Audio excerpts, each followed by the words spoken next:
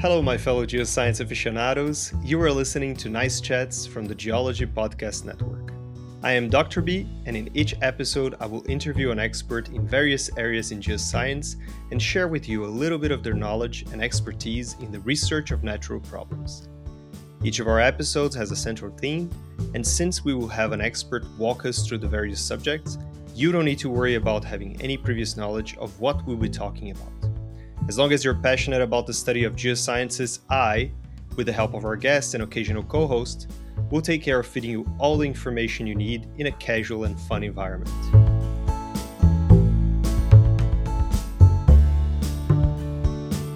Today I'm interviewing Associate Professor Heather Handley. We're talking about volcanoes today, mainly. But Heather is involved also in many different things that you should get to know, so brace yourself for a long episode. Because I particularly am very curious about so many of her projects. Now let's get this chart started and welcome Heather.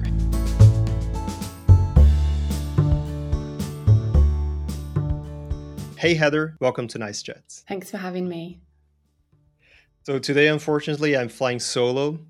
Because Sylvia is currently on her way to give a talk at Münster.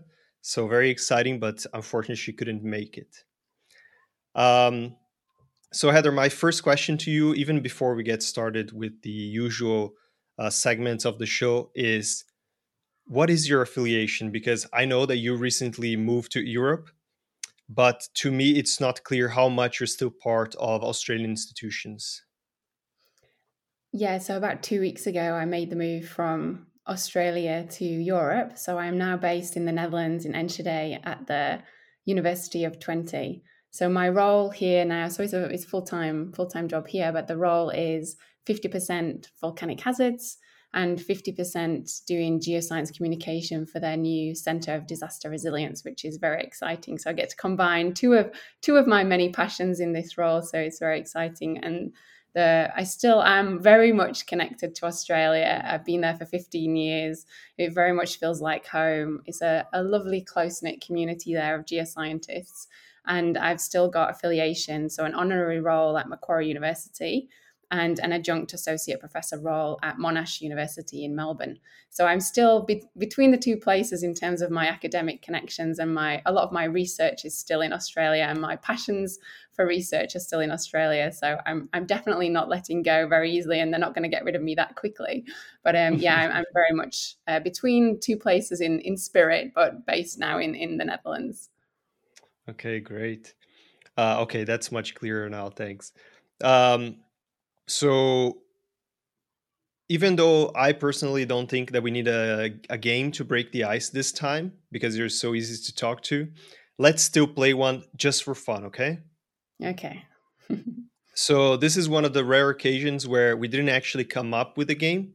Instead, today I want to take a quiz together with you that was created by the Earthquake Commission. And that's like an insurance company from New Zealand that also supports research. And I will also put the link of this quiz in the show notes, just in case our listeners want to take the quiz themselves. So the quiz is called, Which Tectonic Plate Boundary Type Are You? Are you ready to find that out, Heather? Yep. So do I just need to click on Yeah, the just screen? click on take quiz. Take quiz, yeah, and we'll Okay. go together. So, which picture is the most inviting? Go with your first instinct. So here we have a picture of like a Buddha in some vegetation, some athlete working out with weights, carrying weights through a gym. Then there is a very nice, appealing picture of a drink. And then finally, there is like a stone wall with some trees in the background. Heather, which one is the most inviting to you? Yeah, I think for me, I'd have to go with the cocktail one. Oh, cocktail. Okay, next one. What is your cooking style? Uh, I like using tried and true recipes. I am a pretty good cook, but I could probably be a little bit more adventurous. My cooking style? Does a margarita count? More is more. I love experimenting with new foods and cooking up big feasts for all my friends. Doesn't say anything about doing the dishes afterwards. So, and then finally, I'm into simple, healthy cooking. I especially love fish with just enough spice to keep it interesting. I think I used to be probably the more is more, and then after children, I've probably come to be the first one. So using tried and true things need to be pretty quick now, and and do the business. So I would like eventually when I get a bit more time back when the kids are older to do a bit more experimenting and a bit more feasts for everybody. But yeah, I'm a little bit boring at the moment. It's more just get some food on the plate and get them to eat it. Fair enough. Um, what would be your favorite holiday? An active hiking and climbing holiday? I don't like to sit around. Um, I'd like a creative retreat where I get to learn and make something.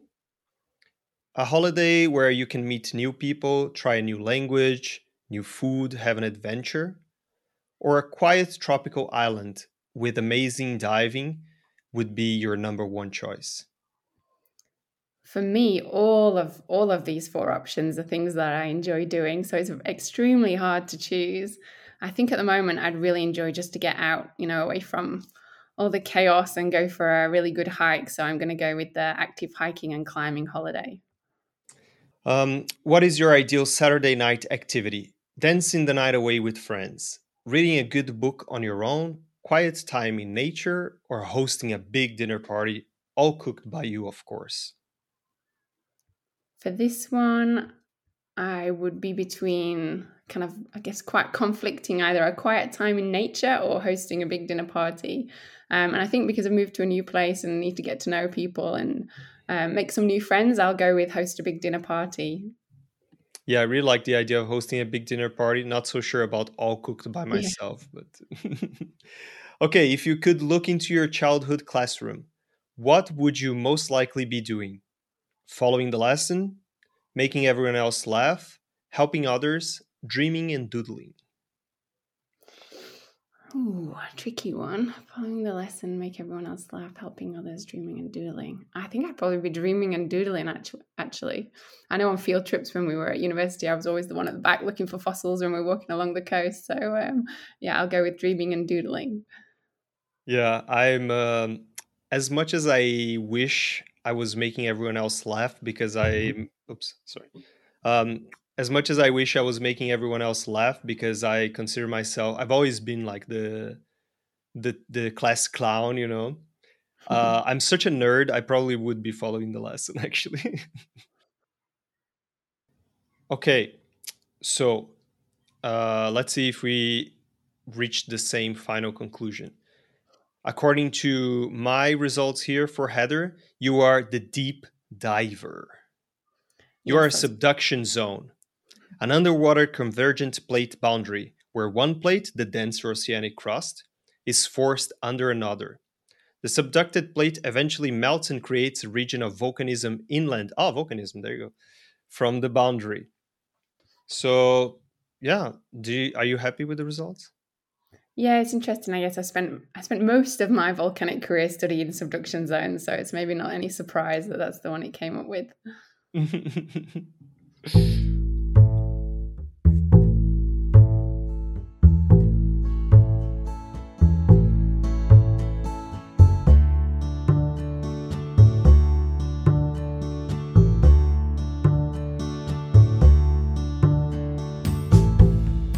I want to use the intermission this time to thank our listeners.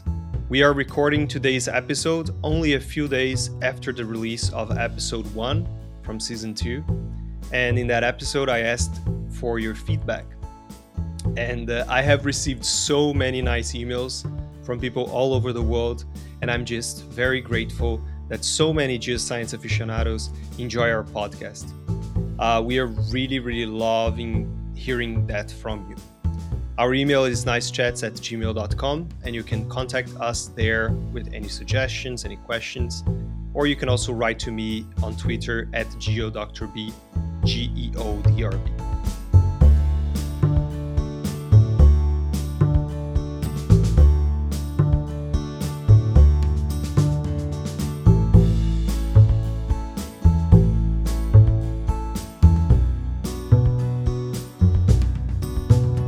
Heather, I think that most of our listeners, dare I say all of them, know what a volcano is.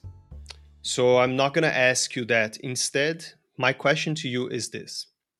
So I remember in 2010, when that volcano in Iceland erupted, there was like so much ash that was released that flights around Europe were virtually canceled.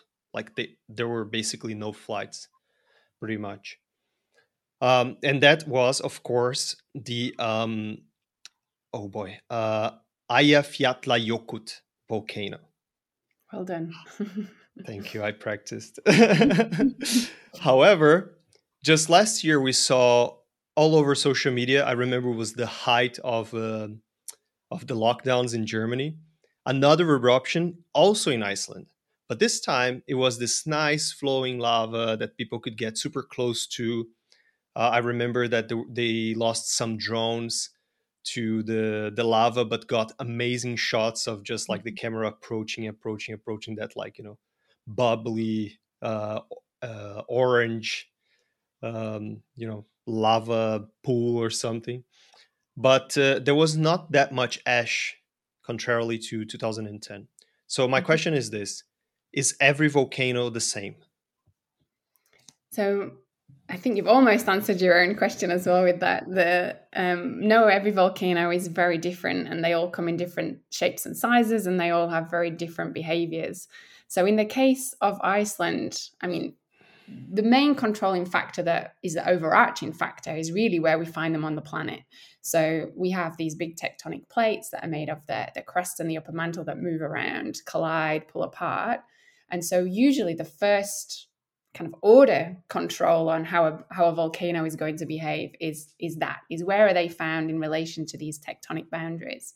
So the more typical ash producing explosive volcanoes actually aren't found in places like Iceland. They're found in these subduction zones, so where my quiz was heading. So this is where plates are coming together and colliding, and there it's all the type of magma, the molten rock that's produced, that kind of controls the rest of it that follows.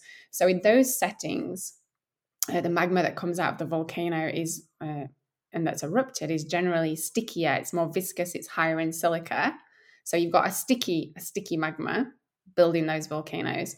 And then you've got more gas, more volatiles in those situations as well in these subduction zone volcanoes. So if you think you've got more gas and you've got a stickier magma making it harder for that gas to escape, that can lead to a lot more explosive eruption style, which produces a lot more ash and these, devastating kind of pyroclastic flows, these fast-moving flows that we see racing down the slopes.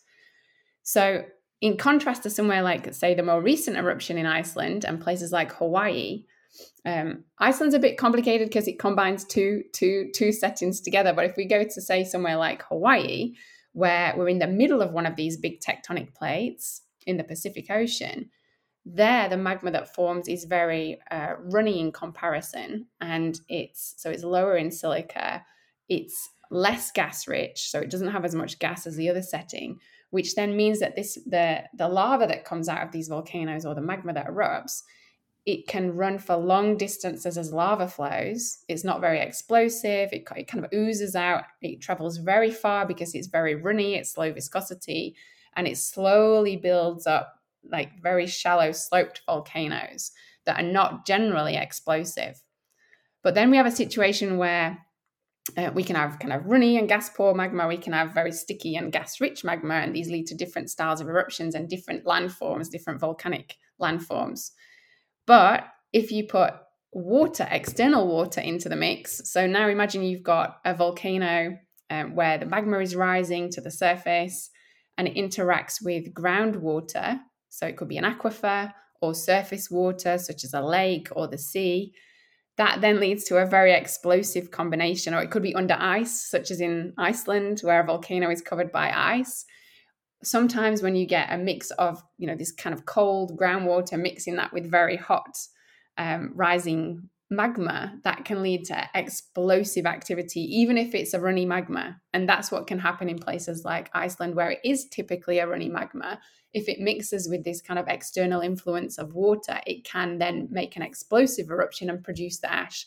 And that's what happened with the Eyjafjallajökull one, is that there was this interaction of this external water that led to it being more explosive. So there's quite a few factors that all come together to really determine the volcano's behavior.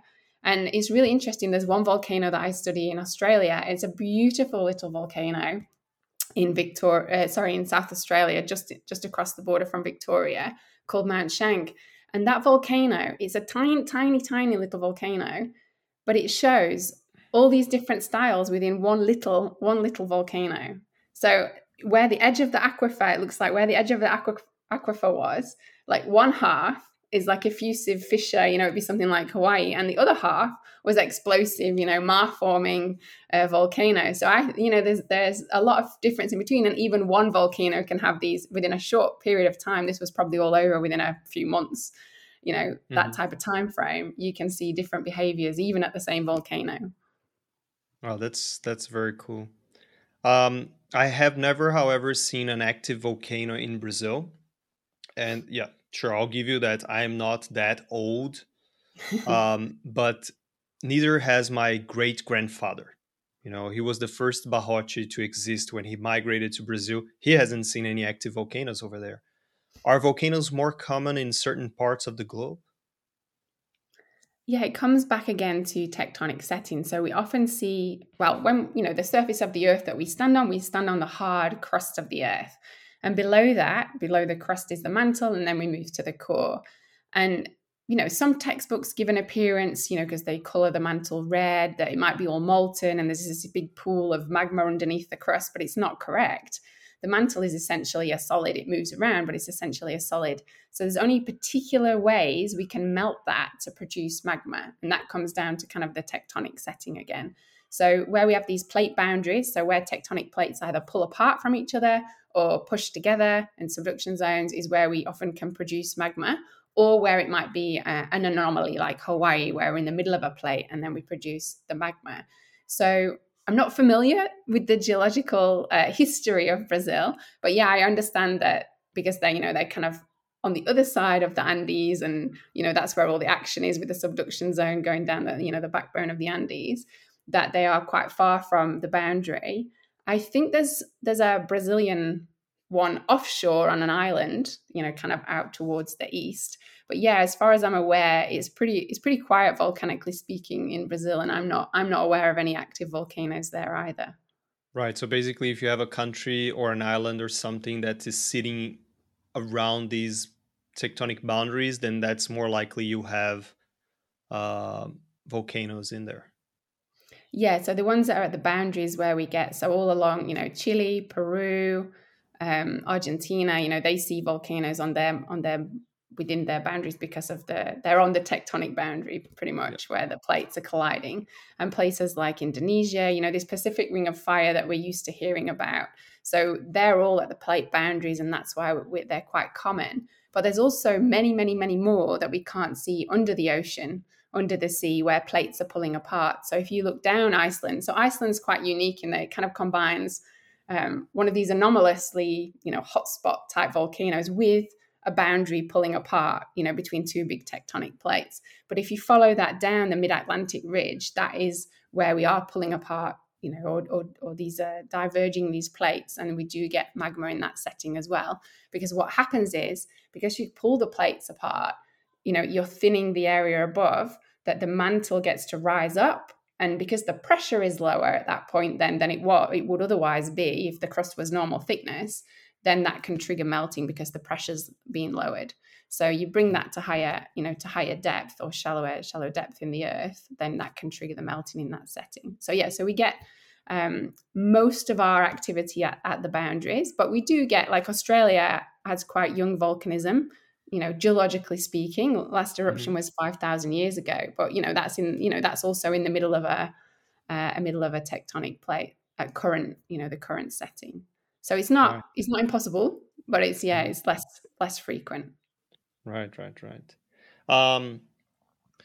So, in preparation for this interview, I visited your website, which I have to say it's like probably what I should aim to do with my own personal website. I still haven't gotten there, but I really enjoyed going through all the content that you put in there. One thing I noticed is that you have visited volcanoes around the world. So I wanted to ask you, where have you been? Which ones were your favorite? Yeah, thanks. Yeah, it's obviously a job to kind of keep a website up to date. So yeah, try my best on that. Yeah, I've I guess ever since I was young, I've wanted to visit volcanoes, be around volcanoes. So any opportunity I've had, whether it's through holiday or through work or through studying, then I've taken every opportunity to go see volcanoes wherever I am. And I'm still trying to convince the family every time we have a holiday now with the kids to go see a volcano. So I think I've reached my limit of their tolerance of that. But yeah, so I've traveled through just holidays and work to volcanoes in Indonesia, New Zealand, Vanuatu, the USA, Peru, Chile, Spain, where else? Australia, Italy, Japan, the Philippines. So yeah, I love, that's my happy place, is being on the side of a volcano. And so it's really hard to pick, favorites, because they are all so different. And it's a cultural experience in different countries as well, which makes it really memorable and enjoyable. Like having baked sweet potato ubi bakar on the side of the road of the volcano in Indonesia is it's kind of all those, I guess, emotive aspects as well of the whole experience. But I think one of my favorites from the volcano itself has to be Yasur in Vanuatu, because it's one of these volcanoes that, generally speaking, is extremely reliable, that you're going to see an eruption. So it's a bit like Stromboli. It's constantly chugging away, and then every 10 minutes or so there's a larger scale eruption, and this big shower, a big Strombolian eruption and a shower of hot rocks and glowing rocks. And if you go sit there at night, it's extremely hard to leave. One night we just went there just to watch it, and I think there was there 3 or 4 volcanologists, and it's kind of, oh, we'll go after the next one, we'll go home after the next one, let's wait for the next one. So it's impossible to leave it. But yeah, it's absolutely spectacular to see the earth and the power of the earth, and through the volcanoes. It's incredible. And it was a whole experience there. So we stayed, and there's a little place you can stay just on the bottom of the slope of the volcano, and it didn't have any glass in the windows. It just had basic curtains, like little wooden beds. And so each time, every 10 minutes through the night, every time the volcano erupts, the bed, there's a little earthquake first, so the bed shakes. Oh, wow. And then you feel the pressure wave blows the curtains inwards, so cool. And then you hear the pop, pop, pop, pop, pop of all the volcano bombs, the volcanic bombs landing. So I think, it's the whole experience of some of these places. But, also the Tongariro crossing in New Zealand in the North Island, it's deemed as one of the best, one-day hikes in the world. And it truly is, a spectacular volcanic country to hike through. It's really, really impressive. And then Australia, it's such an unappreciated place for its volcanic heritage. And that's one thing I'm hoping to change a little bit. I'm writing a book on Australia's volcanoes. And so if I ever get time to make a bit more progress on it.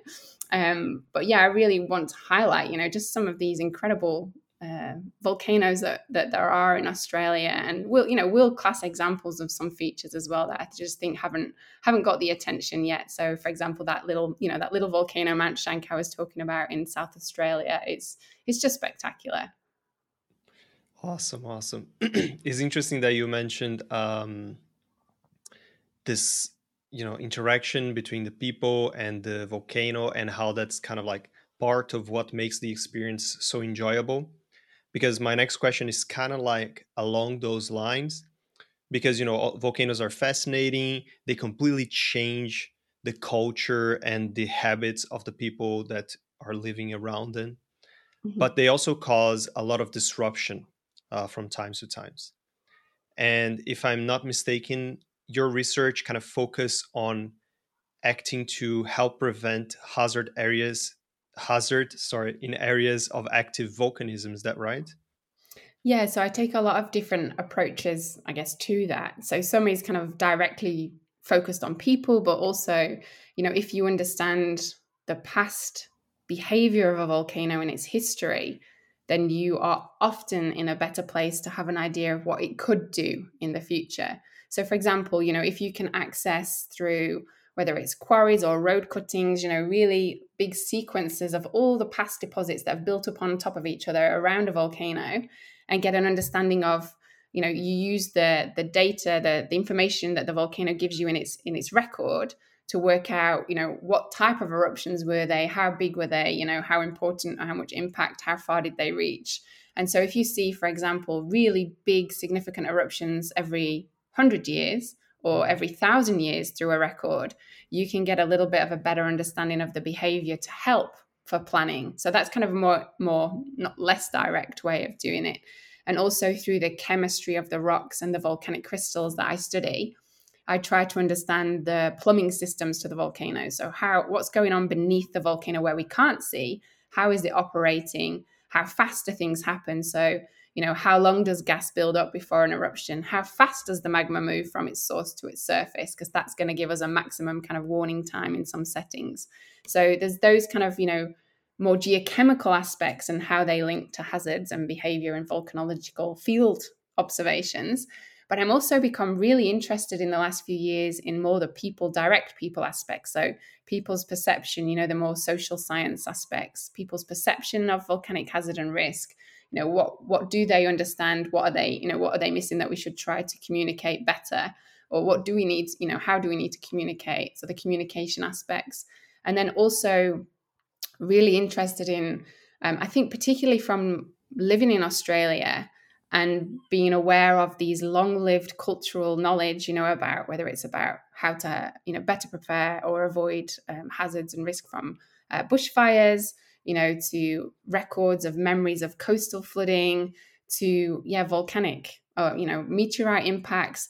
There's a lot of information that the Indigenous knowledge, long-lived cultural knowledge holds also about volcanoes in Australia. So even though it happened a long time ago, is being preserved and passed on through that knowledge. And because we haven't had any, since I guess written records have been produced of activity, there's been no eruptions in Australia. So really it's a really important source of knowledge. And what I'm interested in as a Western trained scientist is how we can better integrate those different perspectives and the different knowledge systems and beliefs to also get a better understanding of past volcanic activity and how that has impacted people and the environment in the past, and how then we can better prepare moving forwards. Right, yeah, that's very interesting because I recently spoke with Catherine Goodenough about her research in the African continent. And we talked about exactly that of, involving, in our case, it was more like local researchers. But we talked about generally how local people have knowledge that we don't necessarily have, and that's a very interesting example of how the indigenous population, can contribute to this record of the history that we don't have, because they have this tradition of passing. Oops, I'm all the time hitting the microphone. Because they have this tradition of passing knowledge from generation to generation, not necessarily written knowledge, but other forms of communication as well. And it's really interesting how you can utilize that on research. But then again, my question to you also is, how does your interaction with the indigenous population benefit the indigenous people, the integration, all these things? Yeah, so in theory, the knowledge by combining, it's just like saying, okay, well, I'm only going to use one type of data. So I might do an assessment of something using one type of data. But if you use 3 or 4 types of information about the same thing, you're going to end up with a more holistic understanding of the problem. So it's the same in the way that if we, widen our view as scientists, which I think we've really failed to do in the past, to acknowledge the value of cultural traditional knowledge. And there's just not been the same marrying of working together, and I think that definitely is changing, and I think Western scientists or when colonization has occurred in different countries, a lot of that knowledge has been lost and it's been not valued in the way that it should have. And I can see that there is some change in that way, which is great. And, trying to get back that knowledge. Obviously, a lot of it's been already lost, which is a challenge. But in theory, it would benefit everybody because everybody's at risk from volcanic hazards. And so, it's for anyone living in those communities. And it depends. So in Australia, it is very much, I wouldn't say that the knowledge would benefit, the indigenous people in particular, or the colonists in particular. It would benefit everybody. But I can see that in other countries where they've not been colonized by Europeans, the local beliefs and the local knowledge is, it's extremely important. It's how they've survived for thousands or tens of thousands of years. And, Western scientists need to be, I think, just more open and more acknowledging of long-lived knowledge, because it's knowledge through experience, and that has to count for a lot. However you think the scientific system of knowledge works, acknowledging experience is extremely important, and experience of living in that environment.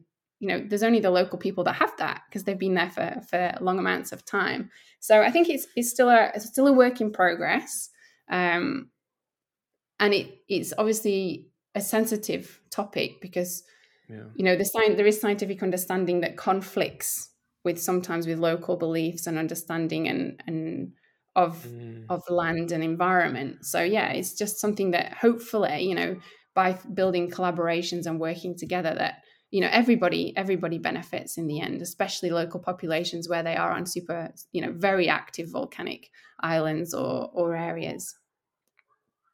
Yeah, that's great. I think communication is the key here. Is not just imposing your knowledge, but absorbing some of other people's knowledges and combining them to reach the best possible overall understanding. Okay, so a while ago, a few weeks ago on Twitter, I saw a lot of buzz about the Earth Future Festival. What is it and how can people get involved? The Earth Futures Festival was really born by personal experience. So in Australia, there was a feeling, and it kind of was shown by university decisions to close geoscience departments and to reduce, capability and capacity in geoscience, in many universities, especially across the East Coast. And it was a frustration within me that, people making decisions could not see the value of geoscience in sustainable development, in addressing the UN Sustainable Development Goals, the benefits to society, to prosperity, and to understanding the earth fundamentally. So they could not understand that. And so I've done a lot of outreach. I've done a lot of, communicating to schools, to communities through events. But I realized we're just not getting the message out in the way that we need to as geoscientists. And so felt it was a very urgent priority to do this. And the fastest, most loudest way I could possibly do that is something engaging, something visual, and something international. And so that led to the formulation of putting together the Earth Futures Festival, which is an international film and video festival to showcase the role of geoscience in our sustainable future. We've got such pressing issues that are fundamentally, lie with geoscience, whether it's carbon capture, whether it's energy transition, whether it's, aspects of climate change, mitigating hazards and risks of natural hazards. So, there's so many aspects of where geoscientists should be at the foundation of this to move forward. And it was this feeling that all across the world, student numbers are dropping in geoscience. Universities are cutting courses, are cutting staff. And so really it was a reach out to see what can be done about this, and, and how can we make a change and address these current perceptions that people generally have. In Australia in particular, there's a very strong mining focus. So people associate geoscience with mining and very little else, to be honest. And so, it's really trying to showcase the variety and diversity, even things like gender equity and inclusion. Geoscientists are working in those fields to also reduce inequalities. And so it's much broader than even just geoscience, what geoscientists do.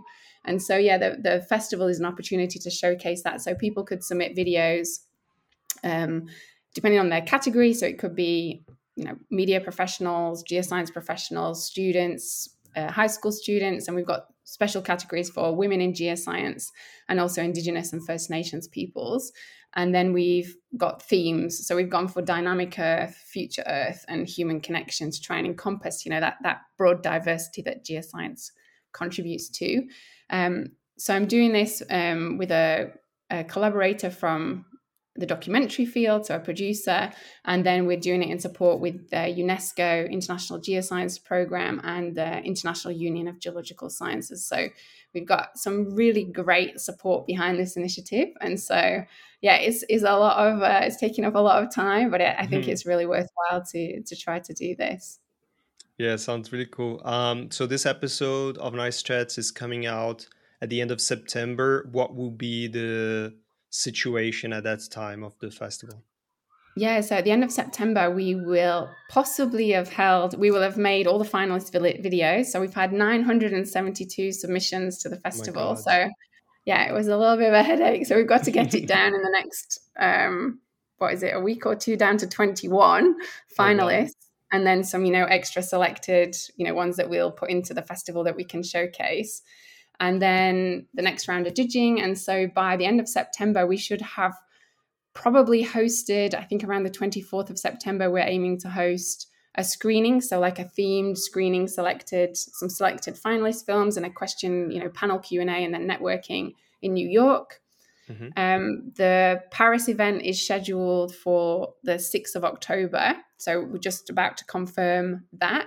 So that will be one in Paris, and that hopefully will be at the UNESCO headquarters. So amazing place to be able to host the Earth Futures Festival. And it's also going to be the new it's the International Day of Geodiversity. So it'll be a really great day to hold there if we can make that happen.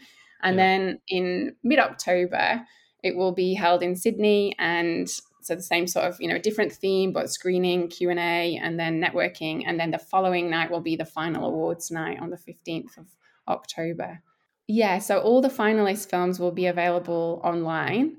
And so it'll be, kind of on demand online. And we'll hopefully put the other ones that have been selected for the festival, into kind of a curated place to be able to view those as well. So we're hoping that anyone would be able to organize their own, mini screening, because everything's online. It's like, it'd just be like watching something on YouTube. So all you'd need is an AV system hooked up to a screen. You could showcase your own little film festival, pick a few films you want to show, maybe have your own little question and answer about, what are the themes, what solutions are we seeing, how is geoscience helping? And we'll try to produce a few materials to help, kind of just give ideas of how to structure, your own event. And then the awards event will be, so what we're trying to do is record the audio from the Q&As from each of those 3 different themed panel sessions to put online. So people can also listen into the discussion and then live stream the awards event so that everybody can follow the actual who's won the awards at the end. And there'll be a people's choice. So people will be able to give their say online. There'll be a form for people to fill in to click on their favorite finalist for a People's Choice Award. Oh man, so much fun. I just made a note here to write the link, put it in the show notes so people can access and check out the videos.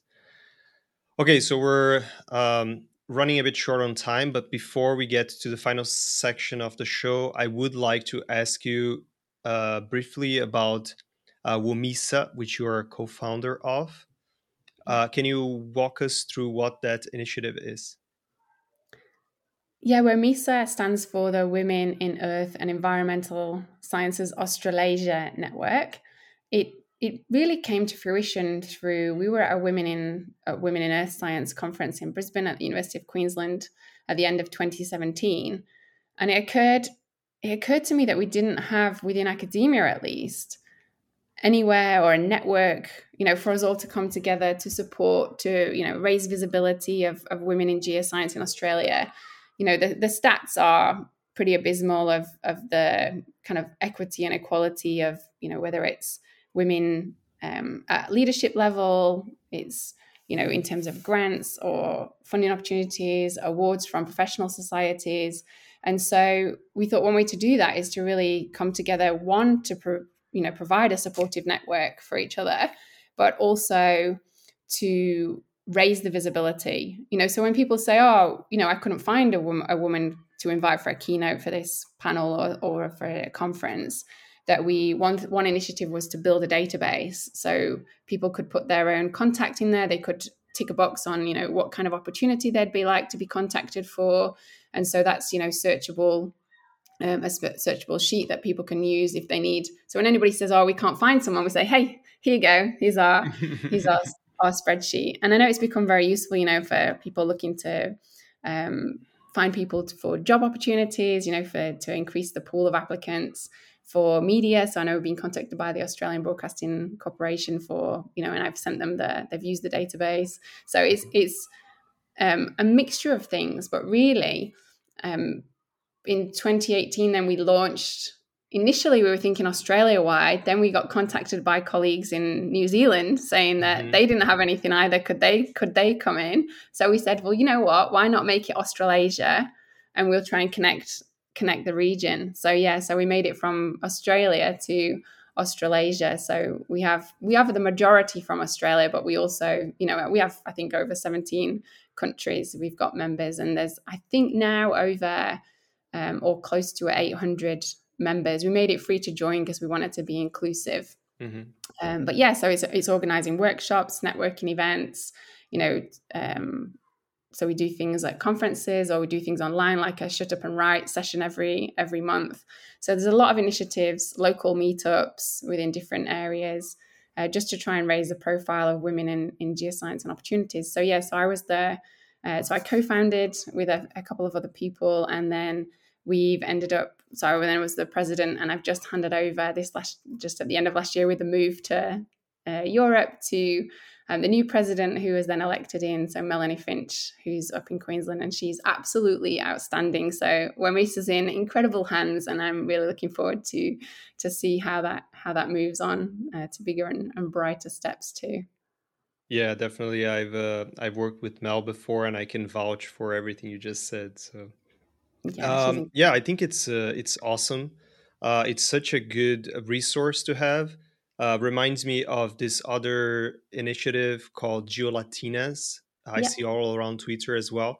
And they also have like this database of a bunch of researchers. And that's very, very useful for all the reasons that you mentioned, but also to look for collaborations. Like me, for example, I'm in the beginning of my career. I am not necessarily aware of everyone working in different fields. And this kind of database is very, very useful to finding people to collaborate with. Yeah, GeoLatinas is brilliant initiative too. So we have a partnership between Wemisa and GeoLatinas as well. And I met up with some of them, and we shared resources one time at AGU in San Francisco. So no, they're doing great things. That's great. Okay, for our next segment, we like to ask always the same 3 questions at the end of every episode.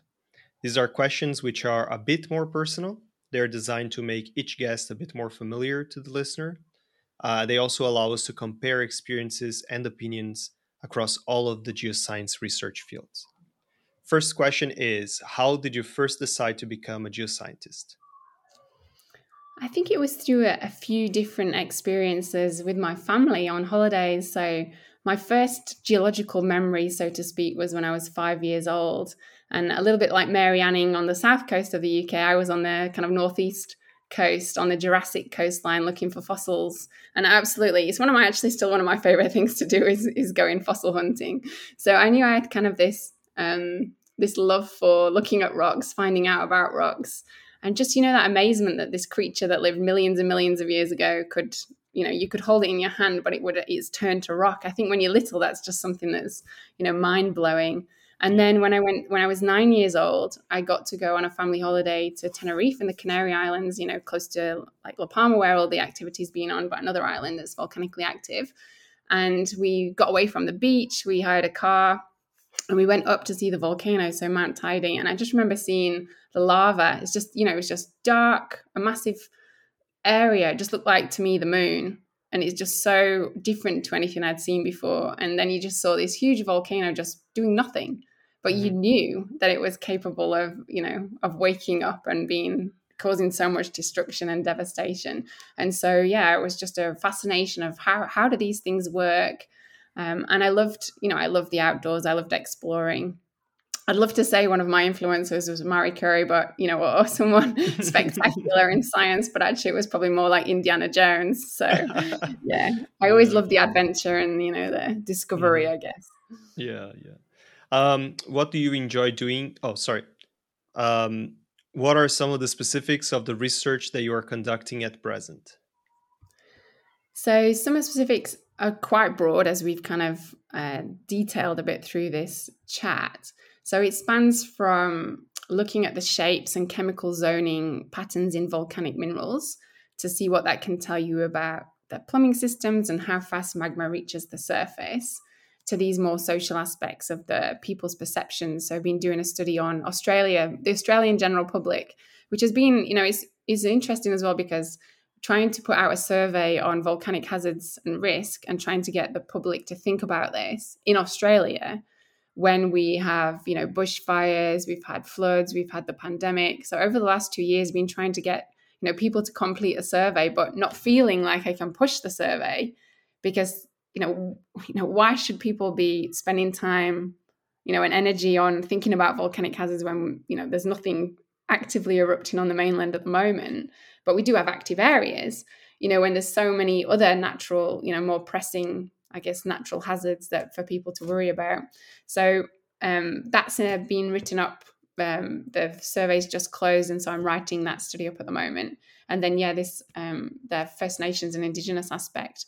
And through a book that I'm writing on Australia's volcanoes, I'm hoping to bring a lot of the kind of people aspects, the history, the science, and kind of mesh it all together into this, journey through how volcanoes in Australia, in a place like Australia that you'd never think of Australia as being associated with volcanoes, how it's played such an integral role in human history and the landscapes around us. So that's really what the book's obviously a big project. It's like doing a PhD.